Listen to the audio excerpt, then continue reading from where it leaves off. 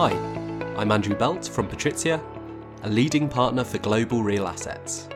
I'm the editor of Estatements, a twice-yearly thought leadership magazine which shines a light on the key topics within the sector. And this is Patrizia Real Insights Editor's Picks. The second edition of Estatements was published last month, and in this podcast we will share two of the articles from the magazine, which was themed on the tech underpinning ESG.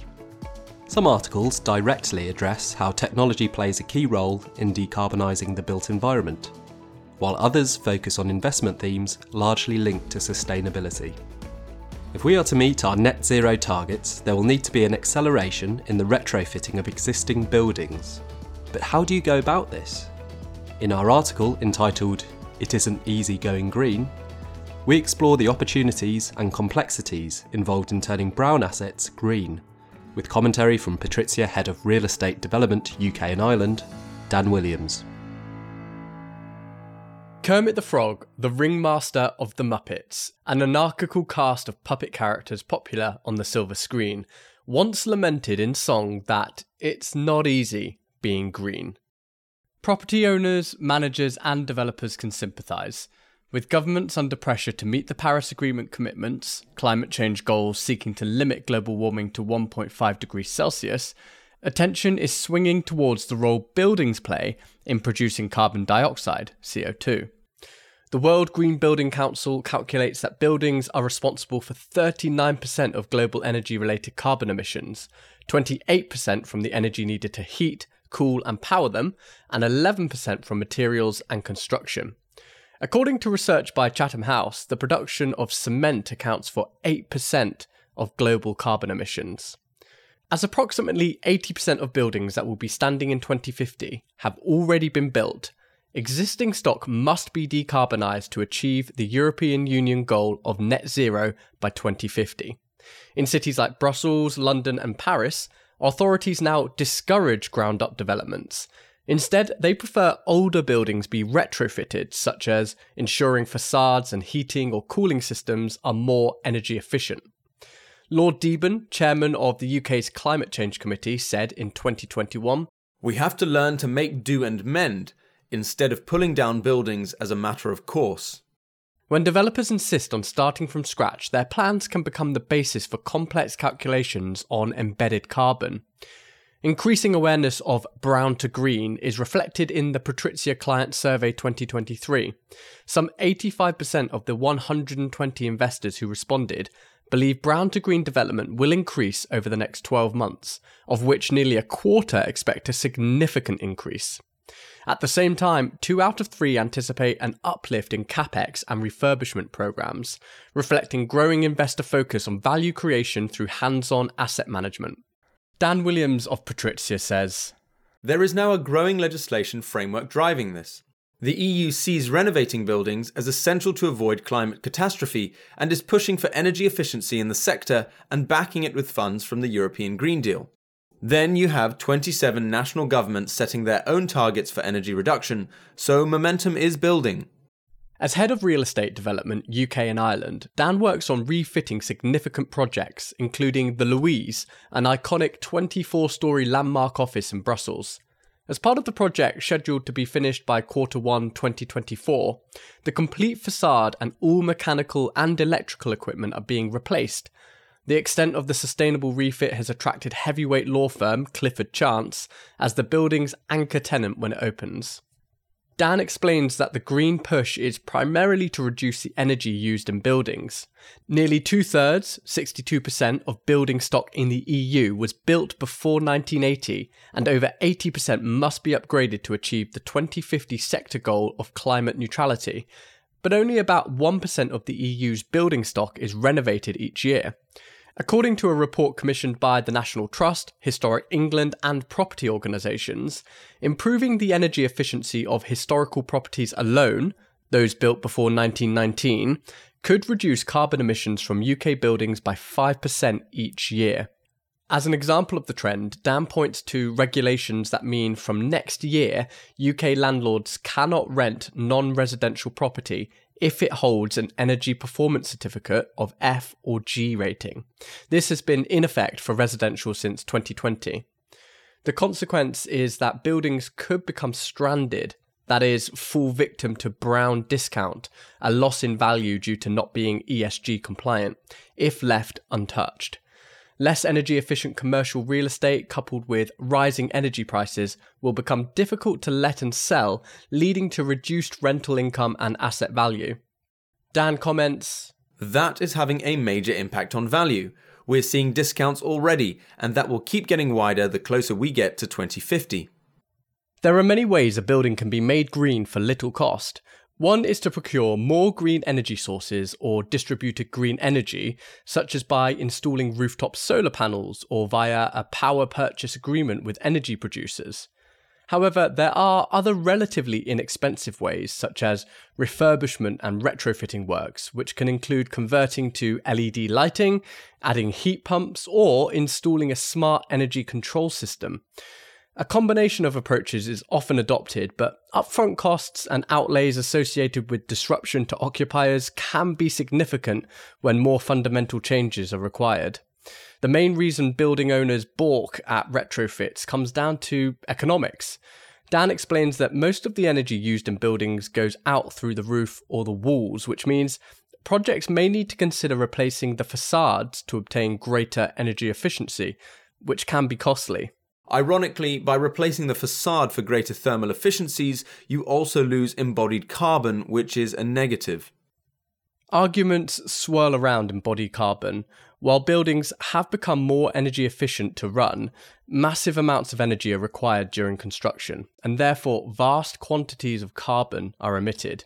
Embodied carbon emissions include the materials and construction processes throughout the whole life cycle of a building and eventually demolishing it, such as transporting the waste and recycling it. Retailer Marks & Spencer is currently challenging a decision to block its plans to demolish its 90-year-old flagship Art Deco store in London, plans previously approved by Westminster City Council, which have courted controversy on account of the 39,500 tonnes of carbon emissions it would create. To offset that, 2.4 million trees would need to be planted. From the perspective of achieving carbon neutrality, it makes more sense to refurbish such structures rather than build new ones. But not always. Developers often counter that new, more energy-efficient buildings will prove more carbon-friendly in the long term. Dan says, "You can end up with weird circular arguments concerning embodied carbon. Yes, we should be reusing buildings, we shouldn't be knocking them down, but the question arises, if you can't reuse them, what do you do with them? This is particularly relevant when there is a housing crisis going on across Europe." Dan expects many offices will, for example, become redundant, with offices left semi-empty after the COVID-19 pandemic on top of structural changes in working methods through the digital transformation. Investors are reluctant to spend a small fortune retrofitting a building if it doesn't tick all the boxes on property fundamentals, such as location. The issue is complicated by the fact that office blocks often weren't built with longevity in mind. The average lifespan was expected to be 25 to 30 years. As parts and equipment such as lifts, air conditioning and windows wore out, landlords often opted for demolition over refurbishment.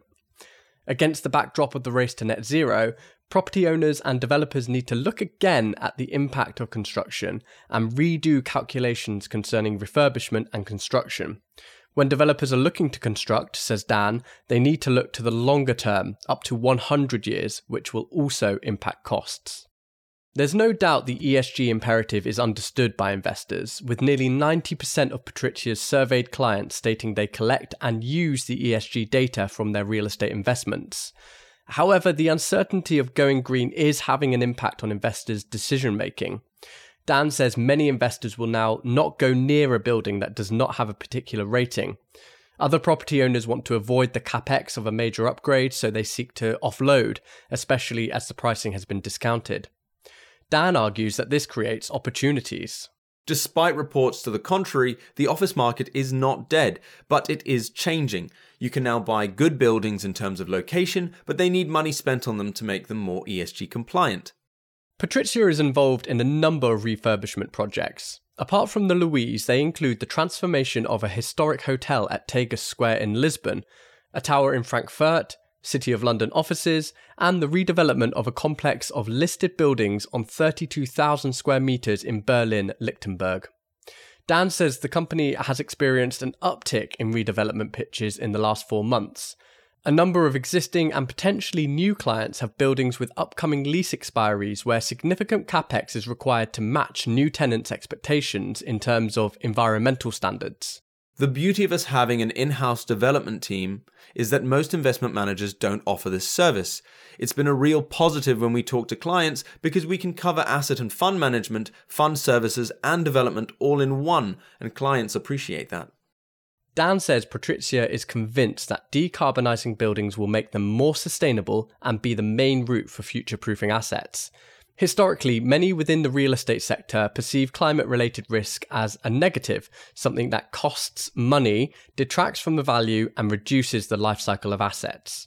We believe, and many clients agree, that brown to green is an opportunity to add value and to extend the life cycle of the asset, and for them to become more compliant with their ESG targets and to improve their ESG credentials. The results of the Patrizia Investor Survey also support a stronger focus on asset management, with the findings showing a shift in strategy and risk appetite, with debt, value add and opportunistic ranked as the top 3 strategies where investors expect to increase allocations most over the next 5 years. These views underline a general trend towards modernising European real estate stock. Dan says, "We believe in the opportunity to move brown into green. It is one of those rare examples where there's a strong investment case, and at the same time it will make a real difference to cities, particularly with the climate crisis warning lights flashing already." From real estate decarbonisation considerations to social infrastructure in the Nordics, our next featured article considers the early education and care provision in Finland, and how Kinland, a company built and owned by Patrizia, invests in high-quality preschool facilities in the country to meet demand. With fascinating insights into Finland's unique approach to early education and care, Wessel Chevenels, an operating partner at Patrizia Infrastructure, shares the investment rationale in support of Kinland's social infrastructure focus in our article entitled "Supporting Smart Early Education Infrastructure in the Nordics." Child's Play is anything but frivolous. As they build with blocks, dress dolls, bang drums, and try to force square pegs into round holes, children's early experiences can have positive effects that set them up on a stronger, lifelong path. Learning starts in infancy, long before formal education begins, and continues throughout life. But in particular, the time between birth and the commencement of school is a period of rapid brain development when billions of connections between individual neurons are established. When brain development in infants and young children is fully supported, they are more likely to graduate from high school and post-secondary education, attain gainful employment, and live a life of physical and mental health and well-being. They are also more likely to avoid substance abuse and crime. American economist James Heckman, co-winner of the 2000 Nobel Memorial Prize in Economic Sciences, has quantified the benefits. He's shown that every $1 invested in quality early childhood programs can yield returns of between $4 and $16 to society through higher worker productivity, lower education costs, reduced crime, and less government assistance. In later work, he has shown that high-quality preschool programs for disadvantaged children can deliver a 13% per year return on investment. Many societies recognise the benefit of early childhood programs and are investing in them. The Nordic countries in general, but Finland in particular, go out of their way to ensure preschool and kindergarten education is possible for even the poorest families. The parents of each of the 58,570 current Finnish preschoolers are legally entitled to subsidised, quality, full-time early education and care for their children. Municipalities are obliged to provide early childhood education and care services according to local needs, and if a family has a very low income, early childhood education may be free. The universal nature of the Finnish system creates significant demand for high-quality facilities that municipalities often struggle to match. This is where the private sector can tackle the imbalance between supply and demand. Wessel Chevenels, an operating partner at Patrizia Infrastructure, says, "We invest in social facilities as if they are infrastructure. Based on our infrastructure experience, we see it as a sector that has the same characteristics: strong barriers to entry, long contracted cash flows that are 100% inflation linked and often stretch beyond 20 years, and there is low demand and occupancy risks, which makes it very different to real estate." Although Wessel is an economist by training, not an expert in early childhood development, his business acumen helped Patrizia create Kinland, a platform for social infrastructure investment in the Nordics. The resulting portfolio of care facilities enables private market players and authorities to deliver on their lofty social ambitions. It is a mutually beneficial model. Social care, preschool and care facilities for the elderly, is a regulated government-backed market in the Nordics which provides stability and security for investments, and often we work with local authorities to provide facilities within their area to meet the demands they face. Kinland is a social infrastructure company privately owned by Patrizia on behalf of investors. Patrizia Infrastructure bought 90% of Kinland in October 2019 for a consortium of institutional investors, including several Australian pension funds. As Wessel explains, that consortium was important as it provided a broad capital base that has enabled Kinland to significantly expand in the years since. Headquartered in Oslo in Norway, Kinland had 172 properties in its portfolio when acquired by Patrizia Infrastructure. Since then, Kinland has invested widely throughout the Nordics. The latest purchase of an additional 31 social infrastructure properties in Finland in June 2023, 24 of them preschools, increased the number of assets now under management to 347, making Kinland a leading provider of preschools in the Nordics. Wessel says, "It is important to note that from the investment side there is no operational risk. All risk sits with the tenants." Properties are typically leased to leading preschool operators of municipalities on long-term triple net contracts, with the tenant or lessee obliged to pay all property expenses, including real estate taxes, building insurance, and, most importantly, capex and maintenance. These expenses are in addition to the cost of rent and utilities. Operators receive around 78 to 88% of their preschool fees from municipalities backed by AAA or AA+ rated countries, while parents pay the remaining fees. From the investment perspective, the cash flow of the portfolio provides a fixed revenue escalated annually by inflation. Operational and occupancy risks are with the operator, and the said triple net nature of the contract secures a high EBITDA margin.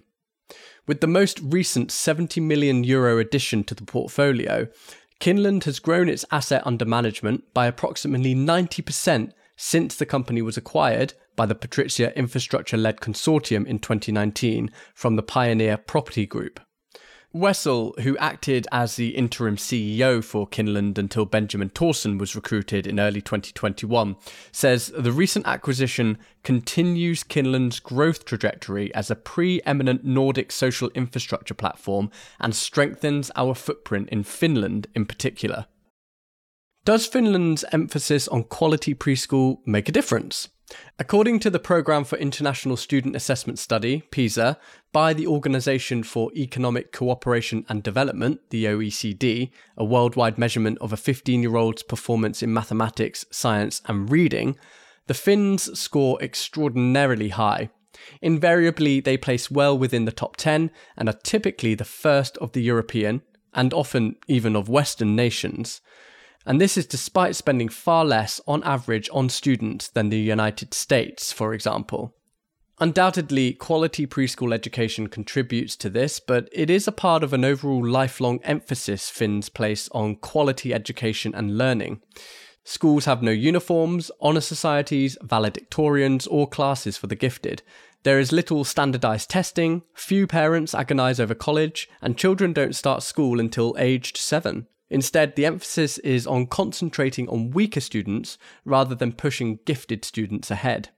Wessel comments, "There is a significant social emphasis in the preschool system in that it is highly accessible for families and allows people to participate in society how it suits them best.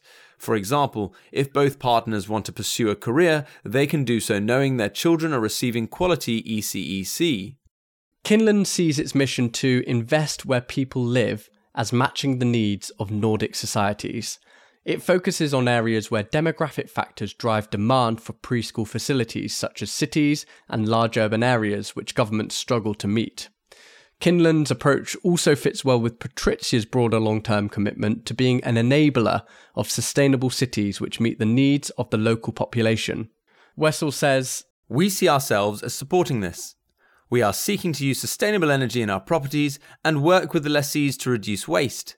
We aim to implement highly efficient HVAC systems too. It is all part of an approach where we actively assess our structures to achieve future-proof properties. This has led to Kinland being recognised by GRESB as most improved company in its sector, something the team can be extremely proud of."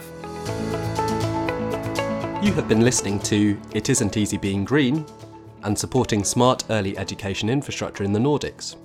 To access further articles from our latest Estatements magazine, head over to the Patrizia Real Insights Hub and look out for the article entitled The Tech Underpinning ESG, where you will find the full PDF of the edition. With articles on solar power's huge role in the energy transition, Patrizia's approach to implementing smart building solutions in its assets, efforts to reduce water waste, and many more, there is plenty to read at your leisure. To keep up to speed with this content and more, follow Patrizia on LinkedIn. Thanks for listening.